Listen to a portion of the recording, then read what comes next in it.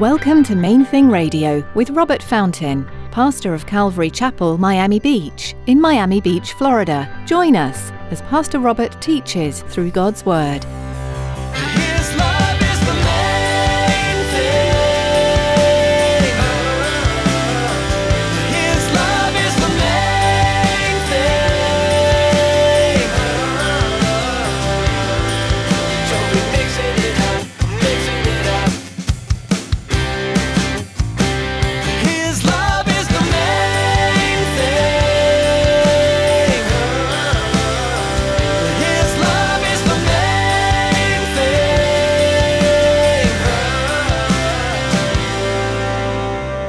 Way of fully grasping what was taking place here.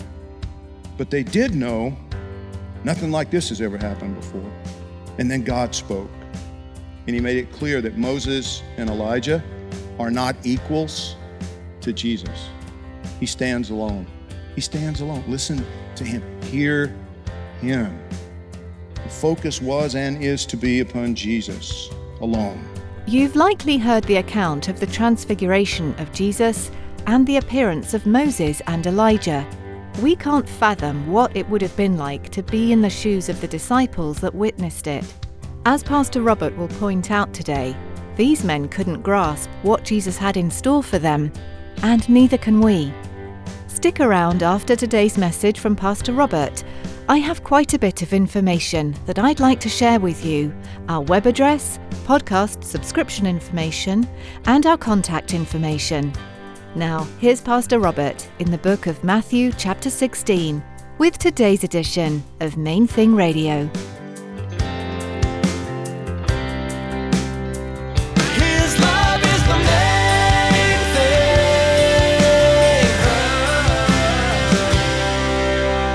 Mark chapter 9 verse 3 says his clothes became shining, exceedingly white like snow, such as no launderer on earth can whiten them. Now I wonder if it made them think of Psalm 104, where the psalmist there says, "Bless the Lord, O my soul, O Lord my God, you are very great. You are clothed with honor and majesty, who cover yourself with light as with a garment, who stretch out the heavens like a curtain." Peter may very well have thought that this was a permanent thing he was witnessing. You know, it's like, finally, the moment we've been waiting for. Elijah, Moses, and something just happened to Jesus, and surely now we're getting down to business. Can we build tents for you guys, and we'll get started? It's entirely possible that Peter thought Moses and Elijah had come back to form a new government. You know, they'd come back from the dead to restore Israel to its former glory, to kick out the Romans and get things going. Verse 5 tells us, while Peter was still speaking, behold, a bright cloud overshadowed them. And suddenly a voice came out of the cloud saying, "This is my beloved Son, in whom I am well pleased. Hear him." And when the disciples heard it, they fell on their faces and were greatly afraid. But Jesus came and touched them and said, "Arise and do not be afraid." When they lifted up their eyes, they saw no one but Jesus only. Now, as they came down from the mountain, Jesus commanded them, saying, "Tell the vision to no one until the Son of Man has risen from the dead." Luke gives us a little more detail right there. He says that the disciples proceeded to have a discussion on the way down the mountain. It's like, what did he mean by that? Rise from the dead. What's he talking about? They still didn't get it. They still didn't understand. You see, the Jews believed in the resurrection, but they thought it was going to happen at the end of the world, right? At the end of the age. That's when the resurrection is going to take place. Remember when Jesus raised Lazarus from the dead? You know, he waited 3 days. He got word from the sisters that their brother was sick, and he waited, and then he traveled. And when he got there, one of the sisters came out, "Lord, if you'd been here, my brother wouldn't have died." Do you remember that? And Jesus told him that told the sister Lazarus was going to be raised from the dead. And she's like, "Yeah, I know, but at the end of the age, at the end of the world, at the end of the world, when the resurrection happens, I know he's coming back."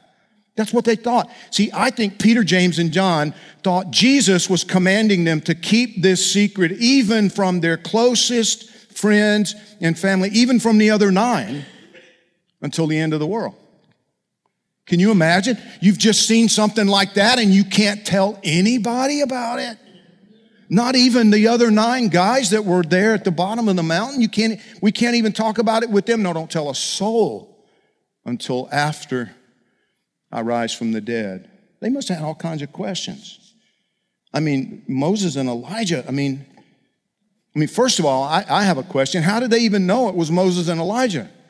You know, don't ask me that because I don't know the answer. The Bible doesn't tell us. The Bible doesn't tell us how they knew. They knew, right? Maybe Jesus told them. Maybe Jesus talked to them about this stuff more than we have records to detail for us. Do you understand? Maybe there was a question and answer time. Moses was there, it would seem, to represent God's law, because he's the one, God gave the law to him. Elijah, the greatest of all the prophets, is kind of generally the tradition. And both the law and the prophets were being fulfilled in Jesus, but they didn't know that. They didn't understand it. They had no way of fully grasping what was taking place here. But they did know nothing like this has ever happened before. And then God spoke. And he made it clear that Moses and Elijah are not equals to Jesus. He stands alone. He stands alone. Listen to him. Hear him. The focus was and is to be upon Jesus alone. So God told Peter to shut up and pay attention. But what did he learn? Luke tells us in Luke chapter 9, verse 30, behold, 2 men talked with him, who were Moses and Elijah, who appeared in glory and spoke of his decease. The word that's translated decease it's basically Exodus. He was talking, the 3 of them were talking about his Exodus, which he was about to accomplish at Jerusalem. So Peter, at least, they learned a little bit about what the conversation on the mountaintop was about. Not too long before he died, Peter referred back to this experience, and he wrote about it. We get a little bit more of an idea of what he learned in 2 Peter chapter 1, beginning at verse 16. Peter says, we did not follow cunningly devised fables when we made known to you the power and coming of our Lord Jesus Christ, but were eyewitnesses of his majesty. For he received from God the Father honor and glory when such a voice came to him from the excellent glory. This is my beloved Son in whom I'm well pleased. And we heard this voice which came from heaven when we were with him on the holy mountain.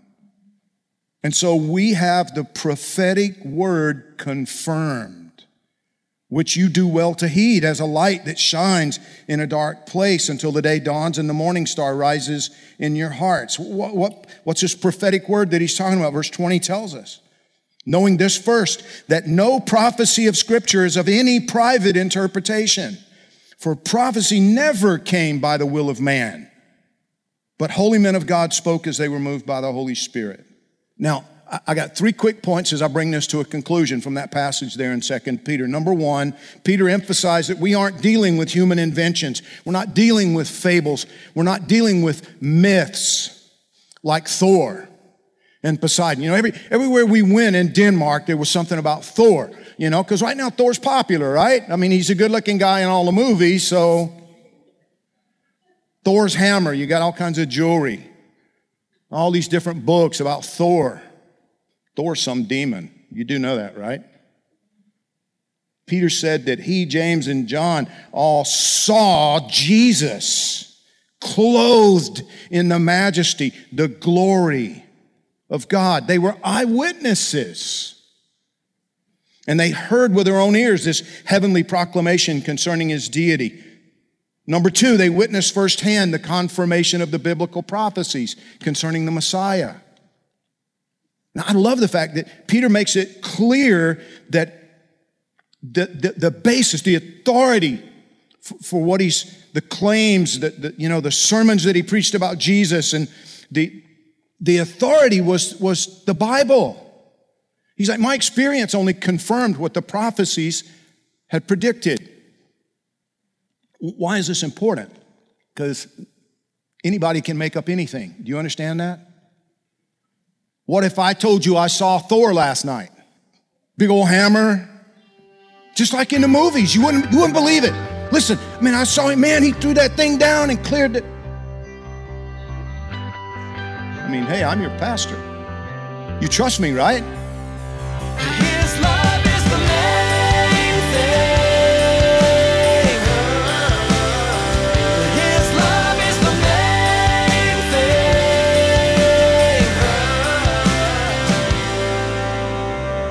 thing. We're so glad you tuned in today for Pastor Robert's message in the book of Matthew. If you'd like to hear today's teaching again or learn more about Main Thing Radio, visit our website at mainthingradio.com. Before our time with you is through for the day, we'd like to take a moment and ask you to consider partnering with us here at Main Thing Radio. Would you commit to praying for us each time you tune in?